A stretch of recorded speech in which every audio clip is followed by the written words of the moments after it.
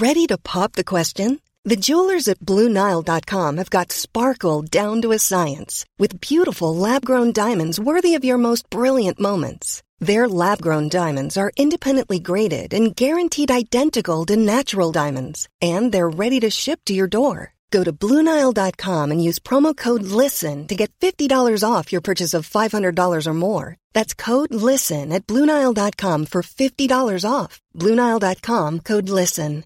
Hey, Dave. Yeah, Randy. Since we founded Bombas, we've always said our socks, underwear, and T-shirts are super soft. Any new ideas? Maybe sublimely soft. Or disgustingly cozy. Wait, what? I got it. Bombas. Absurdly comfortable essentials for yourself and for those facing homelessness. Because one purchased equals one donated. Wow, did we just write an ad? Yes. Bombas. Big comfort for everyone. Go to bombas.com/ACAST and use code ACAST for 20% off your first purchase. Hi, I'm Daniel, founder of Pretty Litter. Did you know cats tend to hide symptoms of sickness and pain? I learned this the hard way after losing my cat, Gingy. So I created Pretty Litter, a health monitoring litter that helps detect early signs of illness by changing colors, saving you money and potentially your cat's life. Pretty Litter is veterinarian developed, and it's the easiest way to keep tabs on your fur baby's health right at home. Go to prettylitter.com and use code ACAST for 20% off your first order and a free cat toy. Terms and conditions apply. See site for details. Specialisterna, baby. Specialisterna, baby. Så jäkla bra. Hej och välkomna till Specialisterna podcast. Mitt namn är Anton Magnusson och med mig via länk har jag Simon Gärdenfors. Ja. Ciao Bambini. Vad har du gjort? Idag eller i livet? Du vill att jag ska... mitt idag, CV? Idag... från vaggan till graven? Ja. Nej, inte riktigt. Men jag vet att du har varit på skidsemester. Det känns väldigt olikt dig eller otippat. Men som jag har förstått det har du åkt skidor i dina dagar. Ja, det har jag gjort. Som liten så åkte jag skidor liksom med mina föräldrar. Alltså de åkte på skidsemestrar med liksom gemensamma kompisar till vår familj och sånt där. Ja. Och sen så åkte jag inte skidor. Sen åkte jag typ med några polare i högstadiet, tror jag. Sista gången. Alltså sista gången som ungdom. Ja. Och då kanske var 17 eller 18. Och sen så var det en paus på 10 år. Sen åkte jag en dag under Simons 120 dagar 2007. Jag för mig var 29 år då. Eller fyllde 29. Så det var liksom exakt 10 år. Och sen, så att jag åkte liksom på 20 år hade jag åkt typ en dag skidor ungefär. Ja. Jag träffade förresten, jag inflikar bara. Jag var och kollade på Johannes Finnlagssons föreställning. Året är 2018. Ja. Så när han körde den i Malmö, då kom det fram en kille som berättade att du hade bott hos honom under Simons 120 dagar. Och att han hade var han som hade introducerat dig för Rappare i samverkan, alltså mitt rapkollektiv. Han sa att han spelade upp våra låtar för dig, att du inte hade hört dem innan. Det kanske stämmer lite grann. Alltså det första gången jag hörde någonting från Rappare i samverkan, det vet jag att det var Henrik Bromander som spelade upp Pedofila gubben av Keffat liv. Alltså jag hörde talas om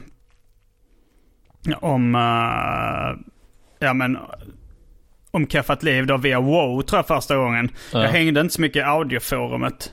Men då så var det liksom... Jag hängde bara i audioforumet.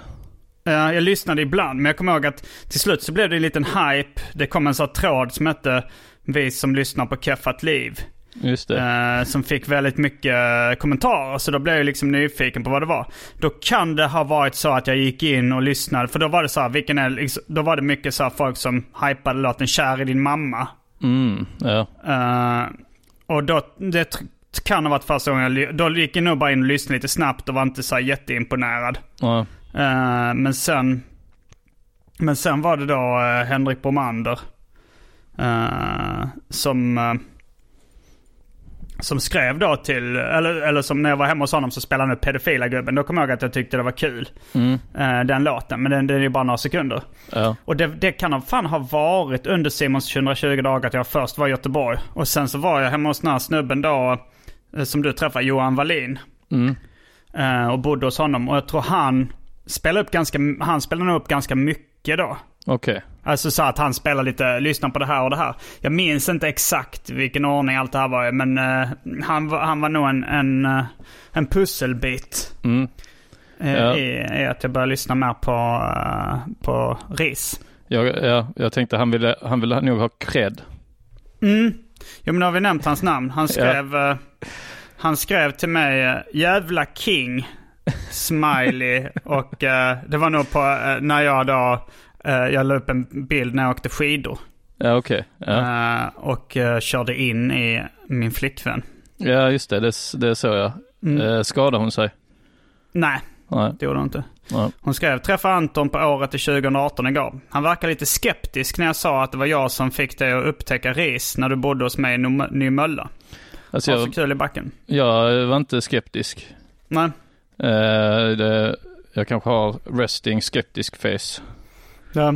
Men jag var också samtidigt hade satt på DJ-posten, så jag var tvungen att hålla lite koll på den samtidigt, så jag kanske verkar lite disträ. Du kanske just tog en klunk whisky. För när vi spelade in arkivsamtal och pratade om videospel, då tog du en klunk whisky och sen så fick du en sån här äcklad min liksom. Ja, jag är inte så bra med starksprit. Ja. Drack du starksprit då när du DJade? Nej, då drack jag öl. Då kanske det var en liten hint av den minen. Ja. Du drack en... Ja, men jag är nyfiken på att höra om den här skidsemestern. Du var vid...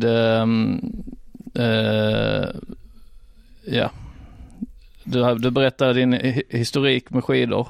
Ja, så jag har inte åkt så mycket. Och det är liksom... Jag tycker väl att det är... Alltså om jag själv bestämmer så blir det inte skidsemester oftast, för att det är liksom roligare tycker jag var på solsemester, alltså i varma ställen. Ja. Jag föredrar ju det. Det är ofta både liksom, det är mindre krångligt, alltså så det är rätt dyrt med typ liftkort och skidutrustning och sånt man ska hyra grejer. Och men nu var det ju då att Andrea skulle vara där.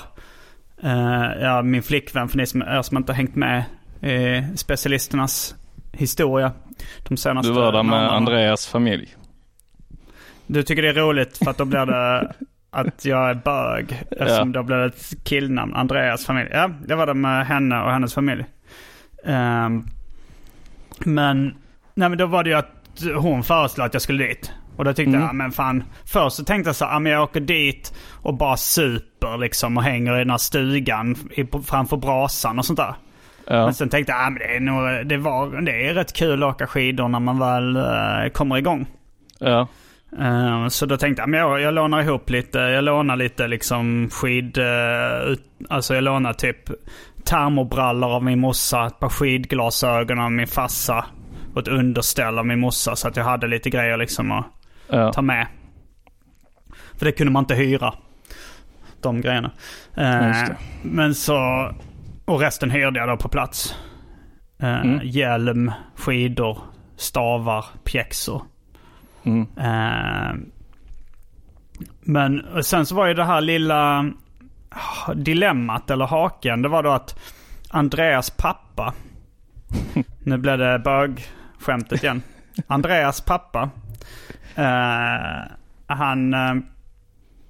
han skulle köra upp då från han bor i Skåne rätt nära Klippan där hon är uppvuxen. Och han skulle köra då, så att, och det tog nog 9 timmar eller någonting att åka liksom inklusive pauser och sånt där från Landskrona där vi möttes upp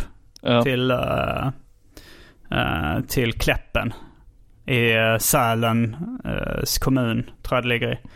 Alltså ligger nära Sälen, är mer känd skidort än Kläppen kanske. Men Så det var ju lite speciellt, för jag hade inte träffat hennes farsa innan.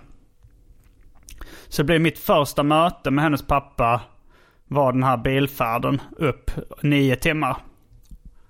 Ja. Hon hade förvarnat mig rätt mycket så att han var rätt pratglad liksom. Och att, men läste du förresten för det var någon, var det Kihlström, en flitig skribent i olika podd-eftersnacksgrupper. Han skrev så här, hur gick bilresan med Andrea Lennartssons biologiska far. För att jag hade snackat om det i en podd i något tidigare specialisterna. Så att jag live-rapporterade lite från i eftersnacksgruppen om bilresan. Men du har inte sett det eller? Nej, jag har inte sett den tråden. Nej. Ja, men det gick rätt bra bilresan upp. Det var väl så här att eftersom det skulle ta så lång tid och han ville börja åka tidigt på morgonen, så jag var i Landskrona redan.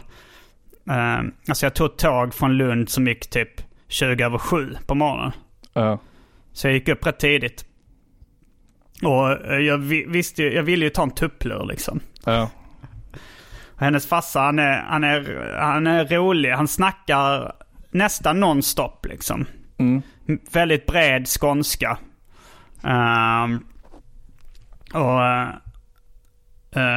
När jag sa att jag ville ta en tupplur, eller så jag sa så här, men jag gick upp tidigt, jag bara sovit i 5-6 timmar. Så här, är det okej om jag bara sover i 20 minuter och sånt? Ja visst. Så tog det ett tag för honom då att sluta prata. För det var ju så här, jag blundade men han fortsatte ändå snacka liksom. Och till slut så var det väl så här, till slut var det ändå, så blev han ändå tyst. Och då så lyckades jag somna. Men jag tror precis jag hann somna innan han började asgarva. Och jag vaknade av att han satt och skrattade bakom ratten. Och då var det att vi hade åkt förbi en ort som hette Åsnebyn.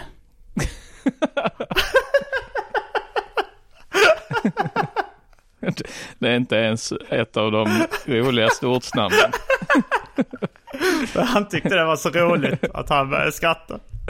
Jag hade ju liksom, hade de kört förbi Röv eller något sånt, så hade man haft lite mer förståelse, men Åsnebyn tycker jag ligger under att störa någon som sover. Ja, men det var nog inte planerat. Alltså, han kunde nog inte, han kunde inte hålla sig för skratt, för han tyckte det var så kul. Och, nej, men just Röv, vi pratade om det också, för han var rätt stor humorfan liksom. Han gillade Johan Glans väldigt mycket till exempel, så vi pratade rätt mycket om Johan Glans. Han hade, jag vet inte, det här är en sketch som jag är osäker på om jag hade sett, som jag har sett med Johan Glans, där typ han sitter med familjen och ska betala på en restaurang. Och så tar han då upp den här bankdosan mot örat och säger, hallå, är det banken? Har du sett det här? Osäker. Jag har själv inte sett det, men jag har bara hört då Andreas farsa recitera det. Ganska många gånger dessutom. Han tyckte det var svinroligt. Och han försökte övertala mig att göra det skämtet när vi var på restaurang sen då i Kläppen. Jag sa, nej, det kommer jag absolut inte göra. Men han var så här, kom igen, du är komiker, du gör det, jag kan filma så kan Och då var det inte ett skämt att jag kan filma, att han täckte verkligen att det var en bra idé att jag skulle liksom citera Johan Glans. Jag fattade inte, alltså jag tror att skämtet var då att Johan Glans var lite löjlig inför sin familj liksom, att han gjorde ett sånt skämt i skämtet liksom. Att han gjorde ett pappaskämt i själva skämtet. Ja, så kan det vara. Om man skulle kalla det för pappaskämt, det skulle man kanske. Det kanske man kunde. Han vägrade, jag sa att han kunde göra det liksom. Men han ville inte själv. Nej, för han är inte komiker.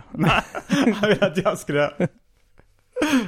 Andrea hade sagt innan så att han var nog rätt peppad på att träffa mig, eftersom jag då höll på med humor. Och han var så tyckte det var, han gillade liksom humor väldigt mycket.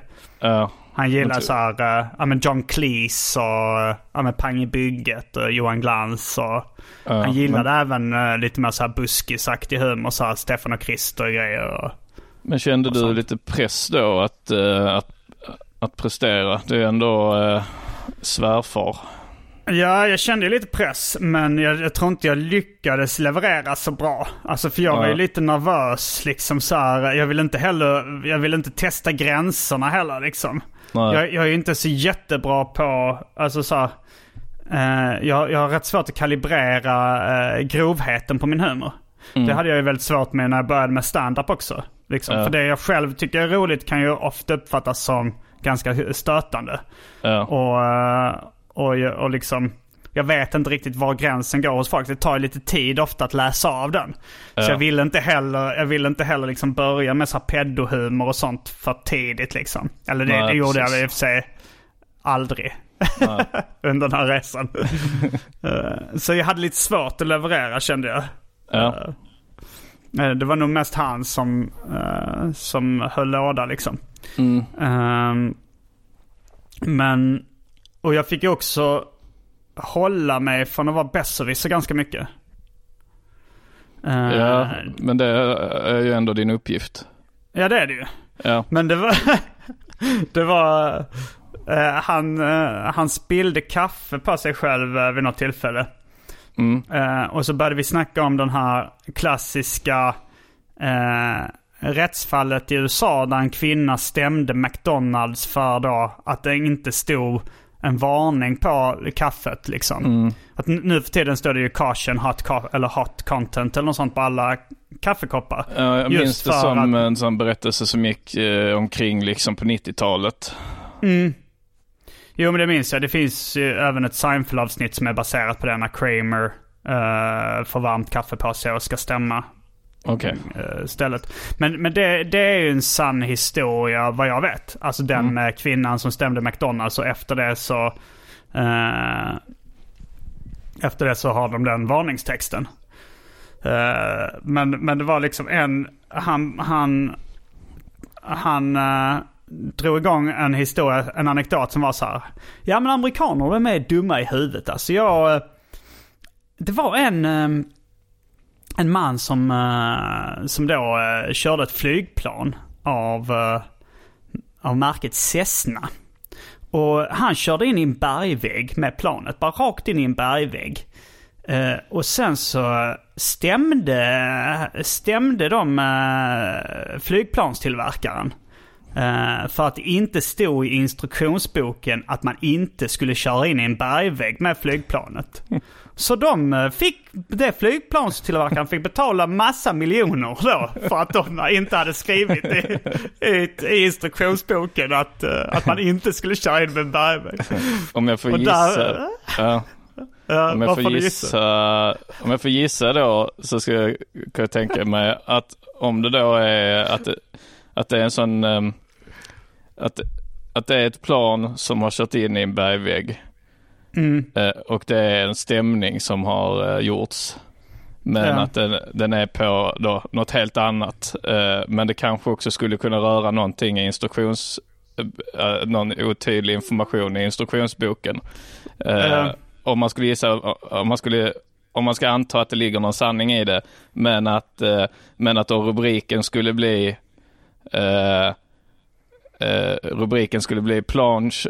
pilot körde in med plan i bergvägg, stämde flygplanstillverkaren för bristfällig instruktionsbok. Då skulle det kunna vara att han, sättet han flög, så skulle han göra en manöver som inte funkar som den borde enligt instruktionsboken. Och för det skulle man ju kunna göra om instruktionsboken inte är tillräckligt. Jo, jag tror också det låg en viss sanning i, alltså det var ett korn av sanning i den historien.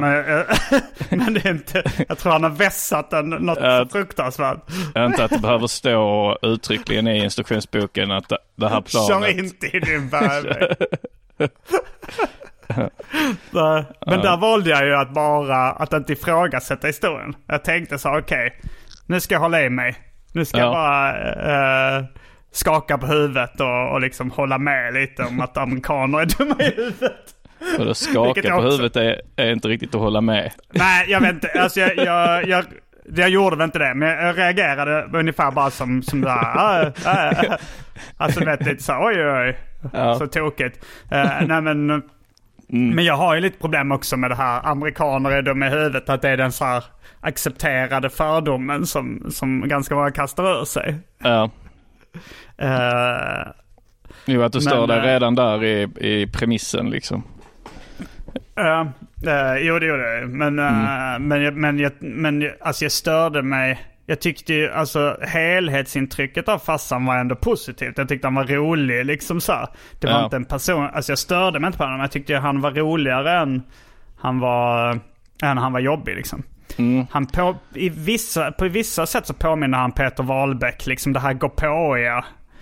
Men han var inte lika, alltså han var mycket glad på mycket så här, hade mycket bättre humör än Peter Wahlbeck. Han var nästan glad hela tiden, log och liksom var skojfrisk så. Peter Wahlbeck kan ju bli lite aggressiv när han är så gå på i liksom. Ja, precis. Jo, han kan bli men han gillade inte han tyckte inte Peter Wahlbeck var rolig. Det var där gick våra humoråsikter så här. Men hur tror du ditt intryck på honom, om du skulle gissa? Vad sitter han och säger om det just nu? Alltså jag tror inte jag gav ett dåligt intryck. Jag tror han kanske var så här, han var inte så jävla rolig. Alltså, så kanske. Att han hade förväntat sig att jag skulle vara liksom Per Andersson. Hejdlös. Att du skulle liksom sätta in sugrör i näsan och så. Ja, det är möjligt att han hade de förväntningarna. Men just Per Andersson var också en besserwisser-fälla för mig nästan. För det var så här, Per Andersson, han tyckte han var rolig. Ja, han är från Malmö, det är han. Jag var så här, nej men han är väl från Göteborgstrakten någonstans. Så nej, han är från Malmö. Och så och sen så jag var osäker då liksom ifall han var från, så jag gick in på Wikipedia, man skulle kolla så lite i smyg. Och så jag såg att han var ju inte från Malmö liksom. Han är från Göteborgstrakten. Men jag gnuggade inte in det i hans ansikte. Jag frågade så här, alltså för är det han du menar liksom? Så jag visade en bild på honom så här, ja det är han, han är från Malmö. Och då så valde jag att bara låta det passera. Men du har ändå liksom lagt alla de här sakerna på minnet. Jo, absolut. Så du lät det passera där i situationen inför honom. Men inuti dig själv så är det ingenting som har passerat. Nej. Även när vi pratar om, det var ju någon ny tsunami där i Sydostasien någonstans.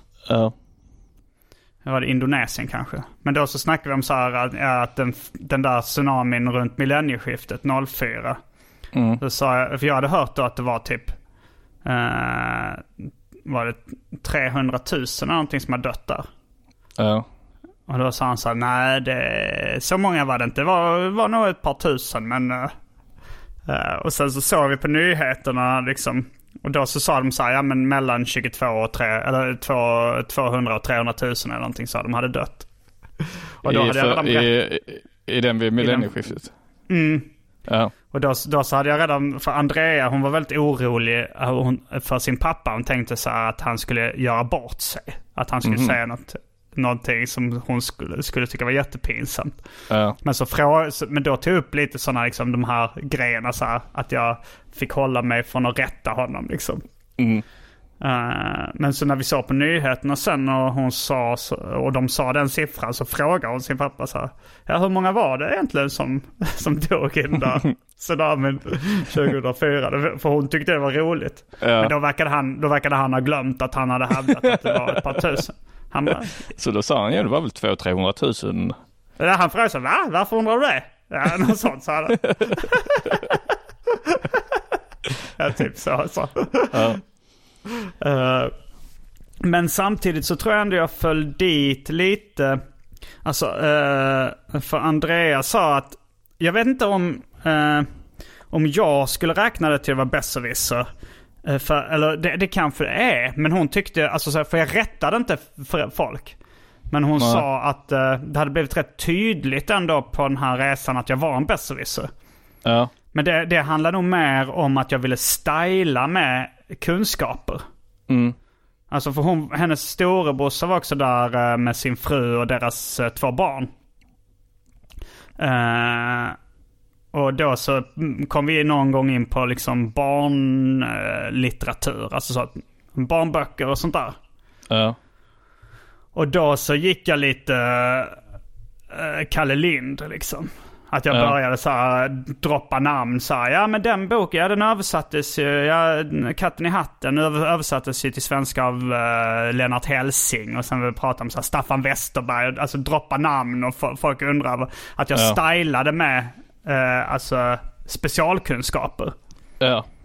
Och jag tror inte Andreas störde sig på det, men hon så här, tyckte så här, men det var alltså hon kallade det för att vara en besserwisser också liksom. Även om jag inte rättade någon som, alltså jag rättade inte folk och sa att de hade fel, utan jag bara flashade, visade det styva linan. Precis. Ja, det draget påminner om besserwisshet, men de är väl besläktade kanske, men inte Nej, jag är osäker på vad domaren skulle säga där i slutet av året. Ja. Bögim har ju en konstig typ av besserwisshet, att han har ju vissa så specialintressen som Ryssland och hinduism och fisk och sånt. Han vill alltid vara smartast i rummet, så han försöker alltid leda in det på de ämnena som han kan själv, och lite så föraktfullt skratta åt folk som inte har koll på det.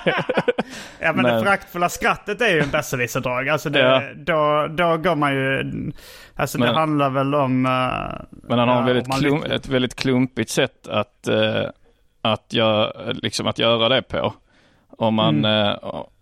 Om han till exempel om man ska växla pengar med honom eller någonting, så räknar han lite fel, så han tar en 20 fast han skulle ta 30 kronor. Så säger man, men du ska ju ta 30 kronor, annars blir det ju 70, annars blir det 80 till mig, jag skulle ha 70, då ska du ha 30. Då känner han att han har gjort bort sig lite, att han har visat sig lite korkad. Så då säger han, du vet inte ens vad valutan i Ryssland heter. Så säger han, och låt säga då att jag inte kommer på vad den heter, så får jag ett föraktfullt skratt av honom. Så det är liksom den typen av besserwisshet som är ju där han inte ens, där det egentligen är han som har varit korkad från första början. Jo, men det är ju en klassiker när någon typ dissar en lite eller sådär, eller om man så här, då kanske man ger igen så här, ja men du då bögjävel eller någonting. Ja, precis. Att det påminner lite om det. Ja, jo. Den klassiska. Men det gick, jag skulle nog säga att resan gick bra. Ja, förutom att du kraschade in i Andrea. Ja, men det såg nog, alltså det var ingen som kom till skada där, varken någon eller jag. Du var nära att säga att det såg värre ut än vad det var, för det såg inte så illa ut heller. Men du åkte skidor och hon åkte snowboard, eller? Ja, det stämmer. Testade du snowboard? Jag har testat en gång för länge sedan, alltså när jag var tonåring. För då var snowboard ganska nytt. Alltså så här, eller trenden hade precis startat liksom. Och så då jag och min brorsa åkte snowboard när jag kanske var 16 liksom. Men det var lite svårare. Jag var bättre på skidor. Så jag kunde åka, alltså det satt i ändå det klassiska lära sig cykla liknelsen liksom, att jag kände att jag var på ungefär efter ett år så var jag på samma nivå som när jag var tonåring. Ja. Att jag hade inte glömt bort hur man gjorde liksom. Ja. Vi åkte ju varje sportlov till Österrike. Då var det en sån chartad buss. Med alltså vänner och bekanta till mina föräldrar och sådär. Som jag åkte. Och då längst fram i bussen så är det en sån mick, en sån reseledarmick. Just det. Och någon resa så var det en av killarna som jag, liksom en av de vuxna som kunde någon så här rolig lite småsnuskig visa som han gick fram till micken och sjöng, och det blev så här succé. Och sen då så hade jag en kompis som hette Anders som vi åkte ihop. Eller som jag liksom, vi var kompisar på den resan. Han gick egentligen på en annan skola, men vi var samma ålder, då blev man ju kompisar. Och så var det en liten tjej som hade varit fram och sjungit något fint, bara liksom kanske Ida sommarvisa eller någonting. Men så hade vi då blivit inspirerade av den här succén som den här mannen hade gjort med den lite småsnuskiga visan. Vilken var det han sjöng då? Den jag minns inte, men jag minns att den innehöll lite snusk. Det var en typ Björn Rosenström eller något sånt? Ja, fast det var väl innan Björn Rosenström. Okay. Jag skulle tro att alltså det skulle ju kunna vara också kanske någon studentsång som han sjöng.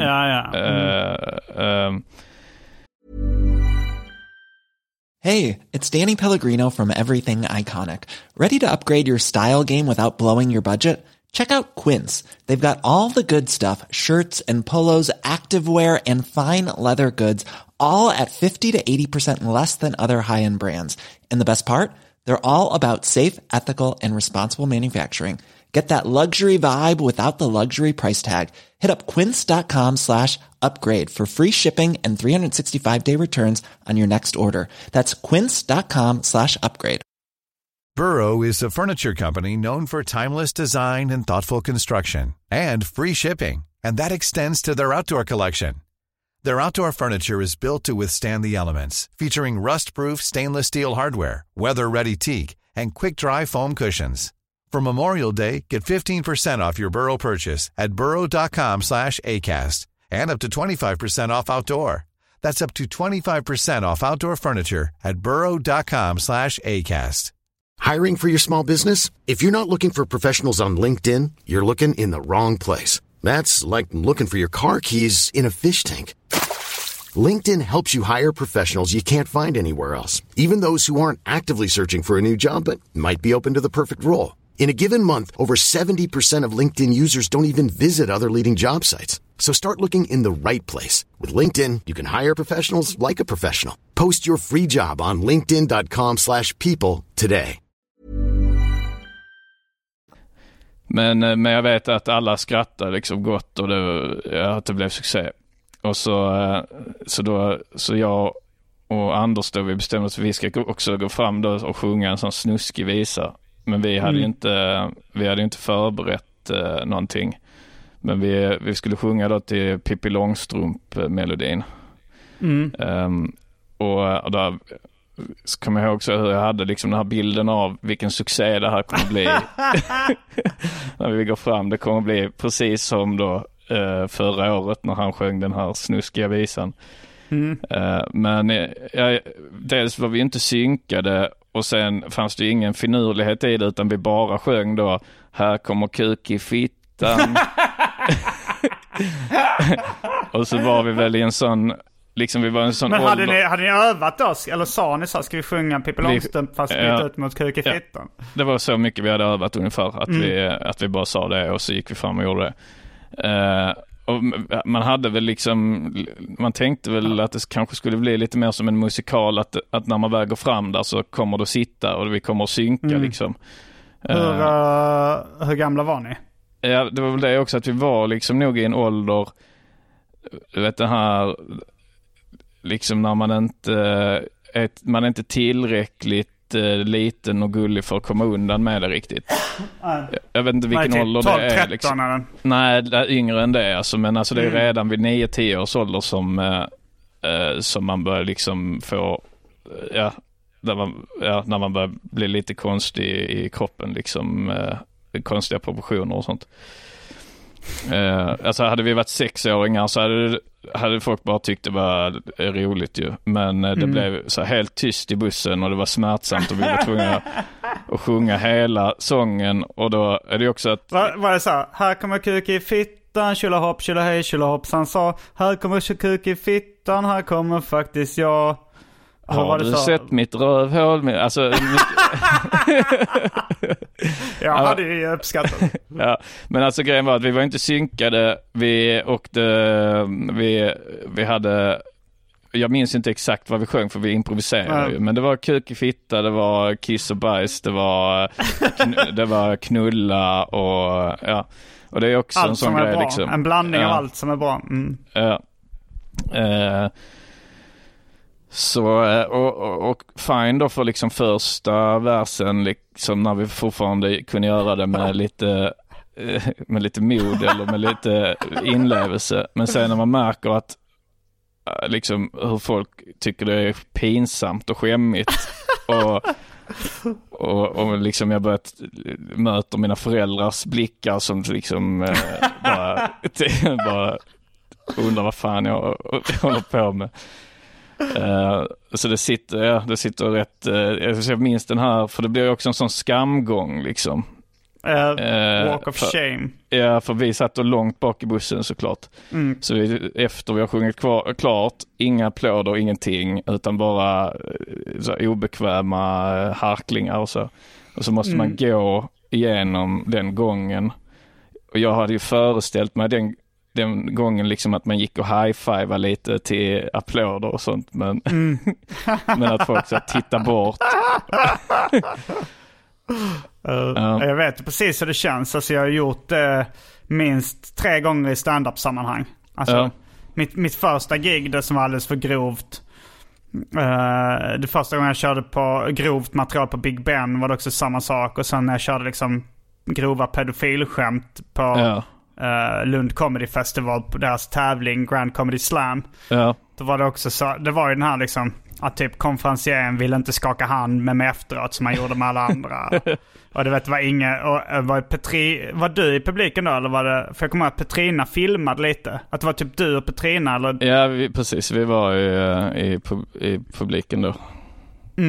Men att efter ett tag så slutade ni skratta också. För i början var det lite så, fan vad ball att han står där. Alltså grejen var att jag hade ställt upp i den tävlingen 1 år. Och jag hade åkt ut direkt. Och sen blev jag sur då på publiken. Så nästa år tänkte jag ska inte vara med. Men sen tänkte jag, fast när jag är med, men jag hämnas och straffar publiken och bara drar grova pedofilskämt. Och sen tänkte jag så här, och sen finns det en liten chans att ändå det blir ball. Att en stor del av publiken tycker det är en flippig grej eller har den typen av humor. Alltså jag hade ändå i bakhuvudet att det kunde ändå bli en succé. Att det, så här, att det oväntat skulle bli, shit, han vann tävlingen. Så det hade jag lite i bakhuvudet, men det blev så här, det var, i början så skrattade du och Petrina. Och sen liksom blev stämningen så dålig så att ni kunde inte klara inte av att skratta heller liksom. Nej, precis. Det blev bara helt tyst. Jo, för folk tittar ju på oss då också att fan håller ni på med. Och det var ungefär, det var ju den kuppkänslan som du fick då. Vad var det nu? När nu tog en tredje betydelse på kuppkänslan. Som inte har någonting med kupp att göra. Men jag känner igen en walk of shame när man liksom, man hade ändå förväntat sig jag hade ju lite som ursäkt att det bara skulle vara ett straff. Men liksom men om sanningen ska fram så hade jag ändå en liten förhoppning att det skulle bli succé. Ja, men det känns ju som en sån grej som hade kunnat också bli succé när man bara matar på med det. Och att publiken till slut fattar då.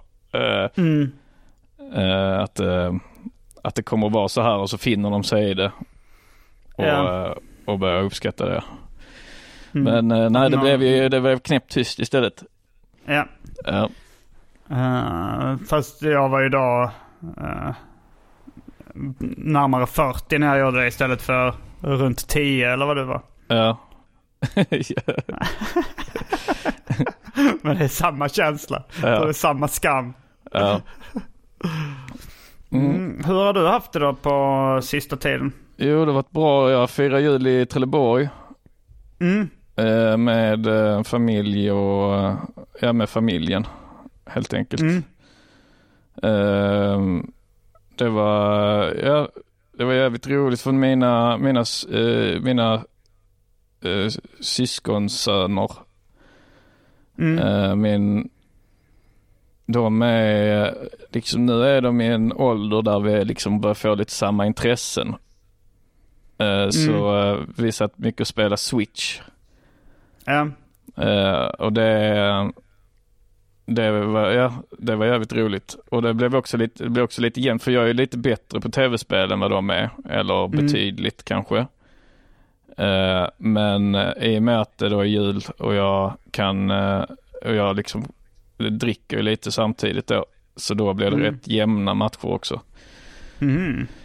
Så det var jävligt roligt. Sen gav jag dem dels så fick de så här varsitt Switch-spel.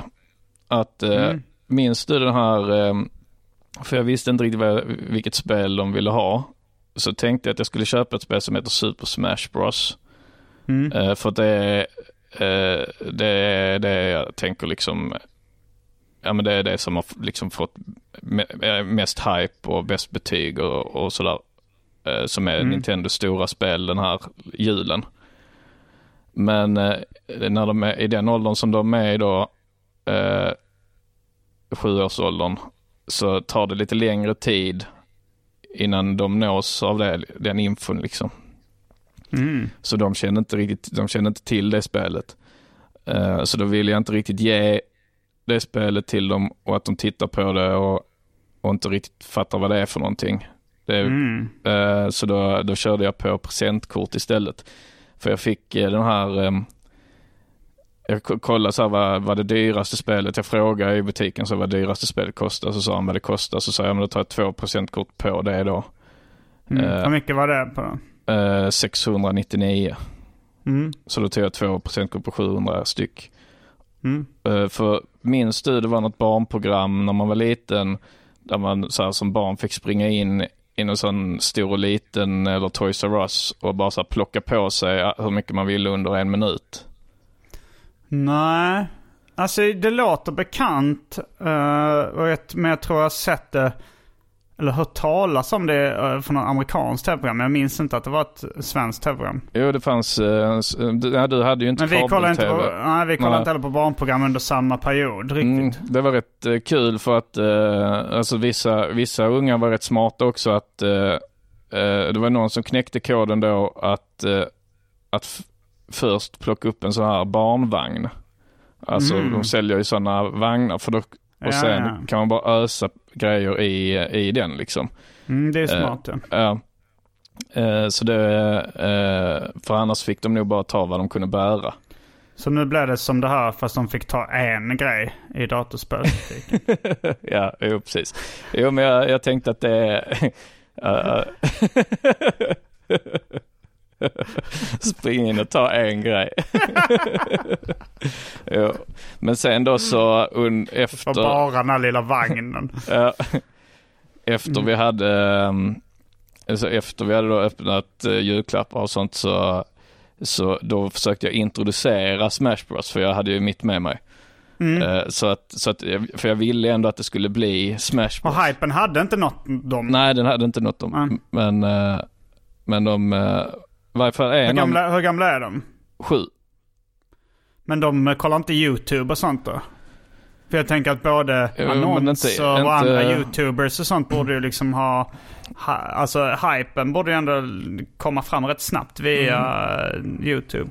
Ja, men det gör den inte. Nej. Jag vet inte vad vad de kollar på för YouTubers. Alltså den ena kan ju visserligen engelska, men ja. Nej, jag tror bara att det verkar som att det tar liksom en månad eller 2 längre. Ofta är liksom någon kompis som har det och så spelar de hos den kompisen och så blir det en grej på skolan snarare än vad det blir liksom att alla nås av det på YouTube. Ja. Så sen introducerar jag då Smash Bros till dem. Så en av dem är helt hooked på det, så han kommer nog att köpa det i varje fall. Eller välja det. Ja. Sen hade jag också som en så här extra julklapp att vi skulle gå på bio dagen efter. Om du tänker mig så 1:00 var det då. Skulle gå och se den här Grinchen. Men det var rätt tungt. För det att gå upp så tidigt? Ja, jag satt uppe rätt länge med min morsa och min syrra och drack vin. Så vi satt uppe fram till kanske morgonkvisten. De höll sig vakna så länge också. Ja. Så det var rätt tungt att gå på bio dagen efter. Men det är en ny Grinch-film alltså? Ja, det kom igen med Jim Carrey. Ja, precis. Nu är det någon datoranimerad. Den var inte så bra. Grinchen är då från början boken skriven av Dr. Seuss. Som också skrev Katten i hatten. Som Lennart Hellsing översatte till svenska. Det var det här du satt och... Ja, det var bland annat det. Ja, och Dr. Seuss skriver väl allting på rim, va? Ja, men Lennart Hellsing är ju det svenska motsvarigheten då. För att han skriver också så Krakelspektakel och sånt där. Just det. För i vår värld är inte det något konstigt egentligen att flasha med den typen av fakta. Vi lyssnade på vägen när jag och Andrea åkte buss sen, då lyssnade vi lite på, för vi hade spelat in arkivsamtal, du och jag. Och jag tänkte jag skulle göra en sån lista på alla spelen vi nämnde för att liksom använda det i reklamen i sociala medier sen. Ja. Och då så satt jag och lyssnade på det, och så Andrea lyssnade med på andra halvåren liksom. Och då så var det väl en sån här lång utläggning du hade om Tillbaka till framtiden. Och jag sa så, men Anton är ju likadan. Så ja, absolut. Så du håller på likadant. Men det var så här, någon vanligt folk kan inte göra det liksom, ha en sån här 10 minuters utläggning om något specialintresse liksom. Nej, precis. Jag gjorde väl inte det lika länge som du gjorde i poddsammanhang, men nej. Men jag tänker att du är intresserad av att veta. Ja. Jo, det är jag ju. Alltså jag tycker det är kul också när alltså som jag lyssnar på Snedtänkt, är ju en av mina favoritpoddar. Och det är ju då, jag gillar ju när liksom Kalle Lind då har långa utläggningar om något väldigt smalt och väldigt nördigt liksom. Ibland kan jag tycka ibland kan jag känna lite så här, nu så stylar han lite väl självgott liksom. När han så här, jag tycker väl det är liksom övervägande charmigt, men ändå så här att det är så här, nu ska han berätta, den är syskon till den och den, alltså han har så långa utläggningar så och man märker på honom att han tycker så här, men nu, jag är galen, jag kan det här, nu ska jag visa hur galen jag är. Då kan jag tycka så här, att det slår över lite så här, där är det lite väl att han flashar lite väl mycket. Så det finns ju en gräns även för mig liksom. Men det är ju också en poddförmåga på något sätt att liksom berätta lite grejer man kan, stories eller kan lite liksom. Ja, precis. Jo. Men det hör väl till också. Men det blir ju också att det blir också att man ibland kommer med lite faktafel och sådär. Vi fick ju den här, vi hade spelat in om tv-spel. Och då var det är nog ett av dem jag har fått flest så meddelande skickade till mig om så här obetydliga små fel felsägningar eller bara någon liten info som inte var helt korrekt. Hur många meddelanden fick du, tror du, angående? Jag kanske överdrev lite nu, men 4-5 stycken. 4 stycken om jag bara räknar sådana som är direkt skickade till mig. Men sen så jag ju, du hade lagt upp på Instagram, då var det ju någon också som gnällde på någonting. Jo, men det väl känns som spelnördar är ju lite så här, alltså de har ju ofta men kanske blir lite med beroende, eller jag vet inte vad jag letar efter för ord här, när att de är lite känsliga för detaljer liksom. Ja, men det är precis lite aspig sida som ja, och det påminner lite om folk som är väldigt fotbollsintresserade eller idrottsintresserade, att det är väldigt stor skillnad alltså vem som spelar i vilken match eller vem som gjorde vilket mål och sådär. Och vilket resultat det blev. Att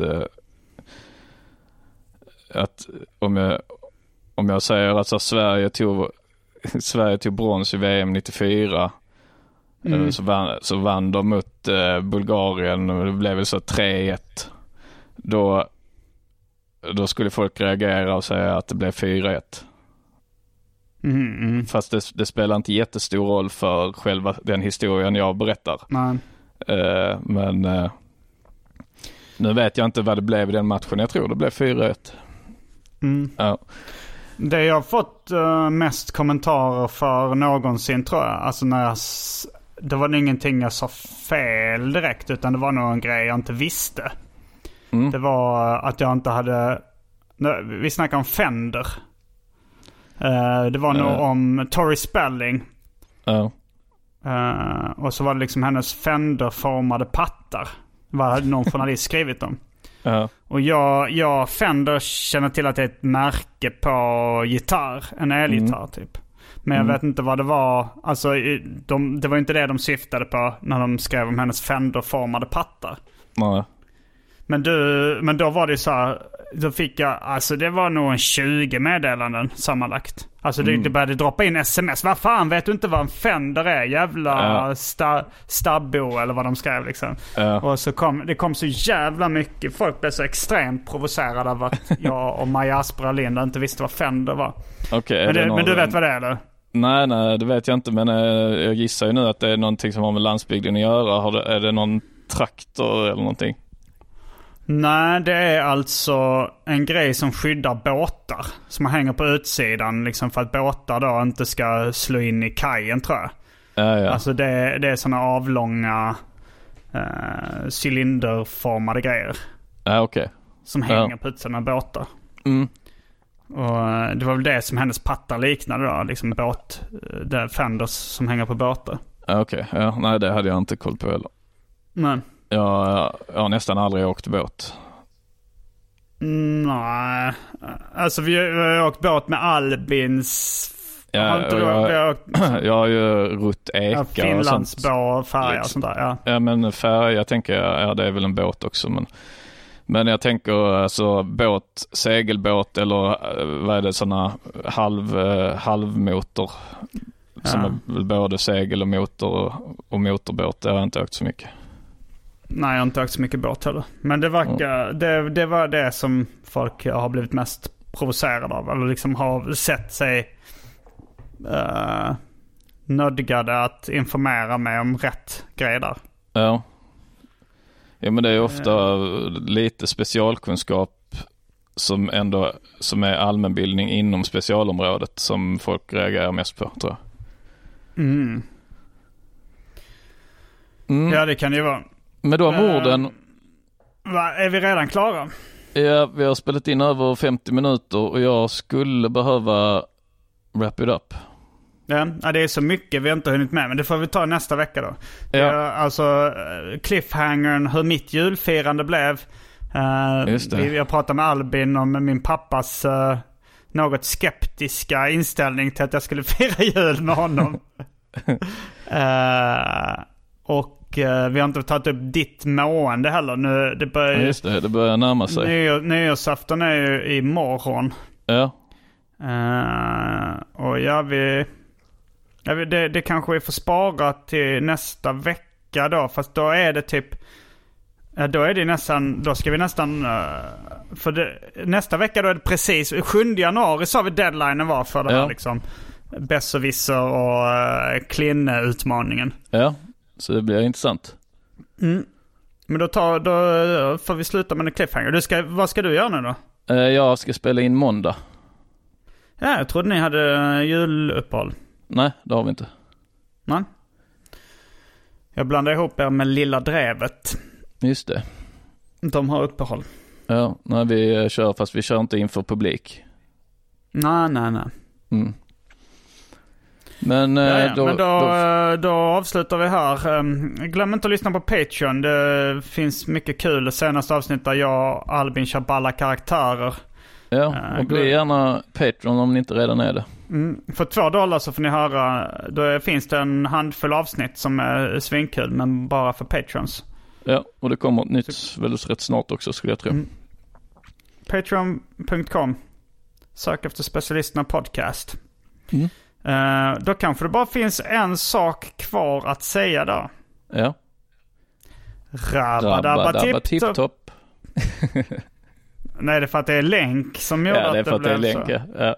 Det är svårt att tajma. Okej, jag ska försöka säga det jämnt en gång. Okej, då kanske det bara finns en sak kvar att säga då. Rabba tipp-topp. Specialistorna baby. Specialistorna baby. Så jäkla bra.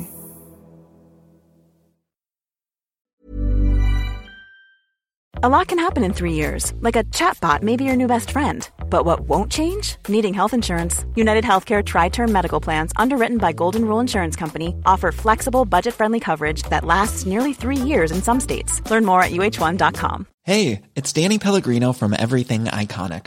Ready to upgrade your style game without blowing your budget? Check out Quince. They've got all the good stuff, shirts and polos, activewear, and fine leather goods, all at 50 to 80% less than other high-end brands. And the best part? They're all about safe, ethical, and responsible manufacturing. Get that luxury vibe without the luxury price tag. Hit up quince.com/upgrade for free shipping and 365-day returns on your next order. That's quince.com/upgrade. Normally, being a little extra can be a bit much. But when it comes to healthcare, it pays to be extra. And United Healthcare makes it easy with Health Protector Guard fixed indemnity insurance plans. Underwritten by Golden Rule Insurance Company, they supplement your primary plan, helping you manage out-of-pocket costs without the usual requirements and restrictions like deductibles and enrollment periods. So when it comes to covering your medical bills, you can feel good about being a little extra. Visit uh1.com to find the Health Protector Guard plan for you.